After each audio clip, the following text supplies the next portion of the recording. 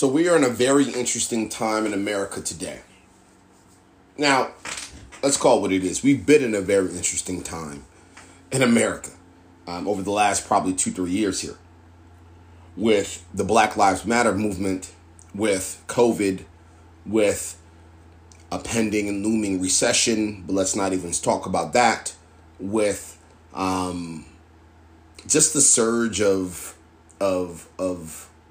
the LGBTQ community and certain elements of DE&I and changing language and changing expectations of the workforce. And we're going through a lot. I think we all can agree. But more directly towards what's happening currently, lots of organizations are conducting hiring freezes. So if you're an organization that may be listening that will be considering or already in the process of implementing a hiring freeze, it's probably a really, really good idea that you maintain, retain, engage, and support and love the people that you have right now. It's probably a really good idea. It's probably a good idea for a myriad of reasons, right? The number one reason it's probably a good idea is because you want to objectively make sure that you put yourself in a position to keep things at a high level productivity-wise, serve your customers and your clients and however your business model is structured at the same level or not even above the level that you currently desire. There's many reasons why it's a good idea to retain talent, right? These reasons are obvious. That's why you see me pausing here, because I'm just going to start rattling off very obvious reasons. I think the biggest reason is if you're doing a hiring freeze, that means you're trying to maintain and hoard shekels and cash, right? You're trying to say, you know what? If we're going to reinvest any amount of dollars, it's going to be into the people we have now. It's going to be into product. It's going to be into a myriad of things. It's not going to be into new talent, because right now we don't know what inevitably is going to be happening in the world is going to affect us. So we're going to be a little bit more secure and humble with the shekels. And I get it. So if that is your mindset, I have something I want to share with you. For those that have been listening to this podcast for the few years that I've been doing it, you know about this Core 18 company process methodology that I believe and love. It's held under my my overall Beyond Resume organization, which is held in conjunction to the E1B2 collective, right?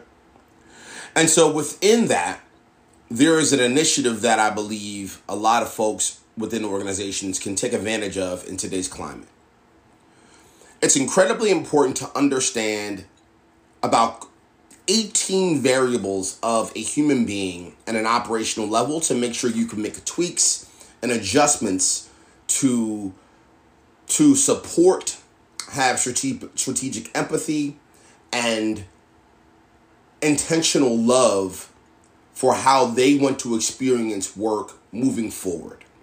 Because again, going back to the common sense variable, if you're doing a hiring freeze and your CMO right now is so important to your organizational roadmap over the next 6 months, and you know for a fact it would not be a great idea for you to go and try to spend the money, time, energy, and find a new CMO, you probably want to make sure that you retain that CMO right now. So let's get into the Core 18. The first section of the Core 18 is skill development. So your CMO may be someone that actually may have a desire to level up their own skills. Maybe not. But I don't know if that's even important to them. And that's actually something I probably should preface before we get into the Core 18. The Core 18 and the thesis behind it is very simple. There are 18 elements of someone's operational day-to-day within an organization that you as an organization need to find ways to figure out which of the 18 are going to be most vital, most important to them. So in this particular example, maybe skill development is not the biggest importance for the CMO, right? But maybe it is. And if it is, then maybe the skill development is something you need to really understand, right? And what I mean by that is, if you want to understand how to retain that CMO, and they want to level up in skills that are outside of their traditional scope, and that's something that, for whatever reason, is incredibly important to them right now. And what I mean by important, I mean it's going to start to give them anxiety if they don't develop that particular skill. It's going to start to make them a little bit irritable. It's going to start to make them a little bit more uncomfortable. It's going to start to make them want to look at other organizations if they can't develop that skill within the confines and the structure of their role today within your company. So it makes a lot of sense to understand that. So it makes a lot of sense, probably the CEO, who that CMO will be reporting to understand what they need, what they're looking for when it comes to skill development. Let's drop down a level, though, because I think a CMO is a bad example. Let's go to your traditional director level leader within sales, talent, product, whatever it's going to be. You should understand their internal communication needs and preferences. Now, what do I mean by that? Internal comms can show up and mean a lot of different things.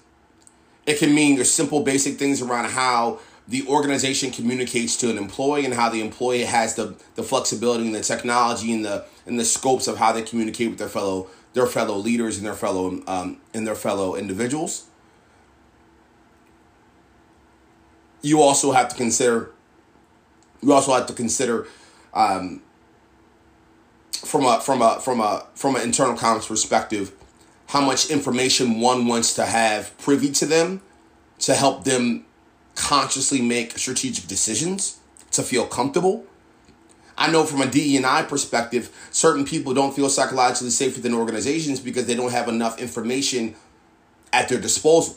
So I know a lot of organizations from an internal comms perspective are doing a really good job of making sure their intranets are up to date, making sure the comms that they're providing, whether it's a fireside chat internally, whether it's an email, whether it's a one-on-one, they're making sure that the director level in this particular example has enough information about what's happening internally within the org, the minds of those that they're reporting to, what's happening on the strategic roadmap, what's happening on the strategic roadmap that may have to particularly benefit and impact their role, right? So internal comms may be incredibly important to them. Real life support, day-to-day culture, leadership performance and coaching and training, change management communication needs. Organizations are going through a lot of change right now. So maybe you might want to make sure that you put a hyper focus and attention on change management and the communications that one individual needs when it comes to the communications around the change management. How much information do they need to know about what the changes that are inevitably coming? How can you emotionally support them and understand what it looks like to emotionally support them through these changes from a communication perspective? What I'm trying to say is the following. Whether it's change management communication needs, whether it's rewards and recognition, whether it's employee one-on-ones, whether it's leadership performance and coaching, whether it's day-to-day culture needs, whether it's expectations of the supervisor, whether it's decision-making culture preferences, whether it's meeting structure, whether it's upskilling and reskilling, whether it's whatever it's going to be. I mean, there's many. No matter what it is. It's incredibly important in today's climate. If you know for a fact you don't have the money, time, energy, desire to start hiring a bunch of people, that you understand some of these categories that I just listed off. And when I say understand, you understand how David, at an individual level, wants to restructure his rewards and recognition program, expectations of the company, and things that are going to make him excited and engaged. You understand what he needs from an employee one-on-one perspective. You understand what he needs when it comes to performance and coaching and upskilling and development. And what he needs directly from you. The one that he reports to.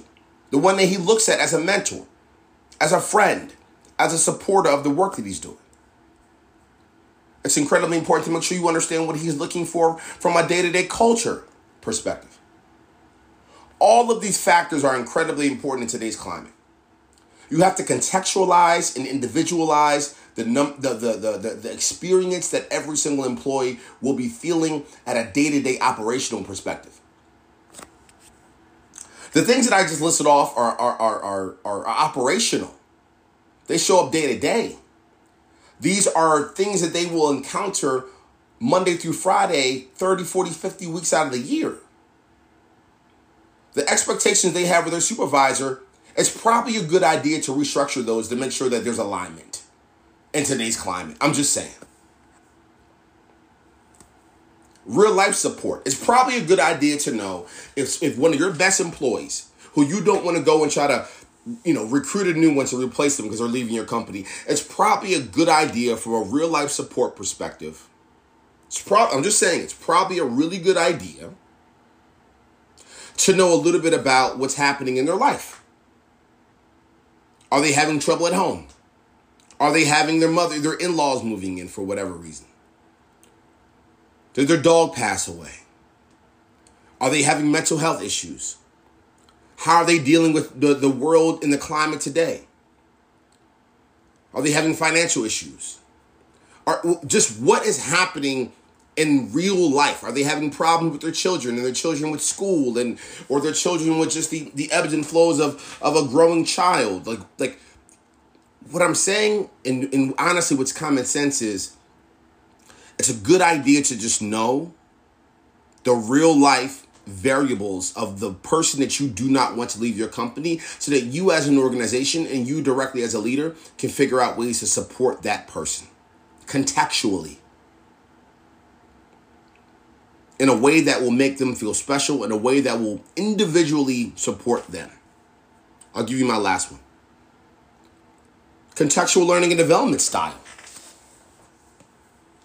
If someone wants to upskill and develop and make more money, and that is something that's on their roadmap for the next 6 months, regardless of what's happening in the organizational climate, and that's an option that you're willing to consider, but you need them to learn and develop and upskill their capabilities, how can you help them do that? How can you create a win-win? How can you understand their style, their needs, their preferences, the design of the learning and development curriculum? How can you get their input and their buy-in from that so that when you go to try to support them on that upskilling initiative and that path, it can be designed and structured in a way that behooves them, that engages them, that makes them feel comfortable, safe, so they don't leave your company and go upskill and develop and find a new role somewhere else. I know a lot of these things may seem common sense, but I guarantee you a lot of organizations are not individualizing the experience. If you are an organization right now where you're doing a hiring freeze, then you need to take all the rest of your energy, all the rest of your resources, and the people that you have in leadership positions and start to scale individual experiences at large. It makes a ton of sense at an operational level. It makes a ton of sense at a financial level. And best of all, it makes a ton of sense at a human being level. The ripple effect from an employer branding perspective, from an NPS perspective, and a passive recruiting perspective, once you unlock the hiring freeze, will be substantial. Thank you.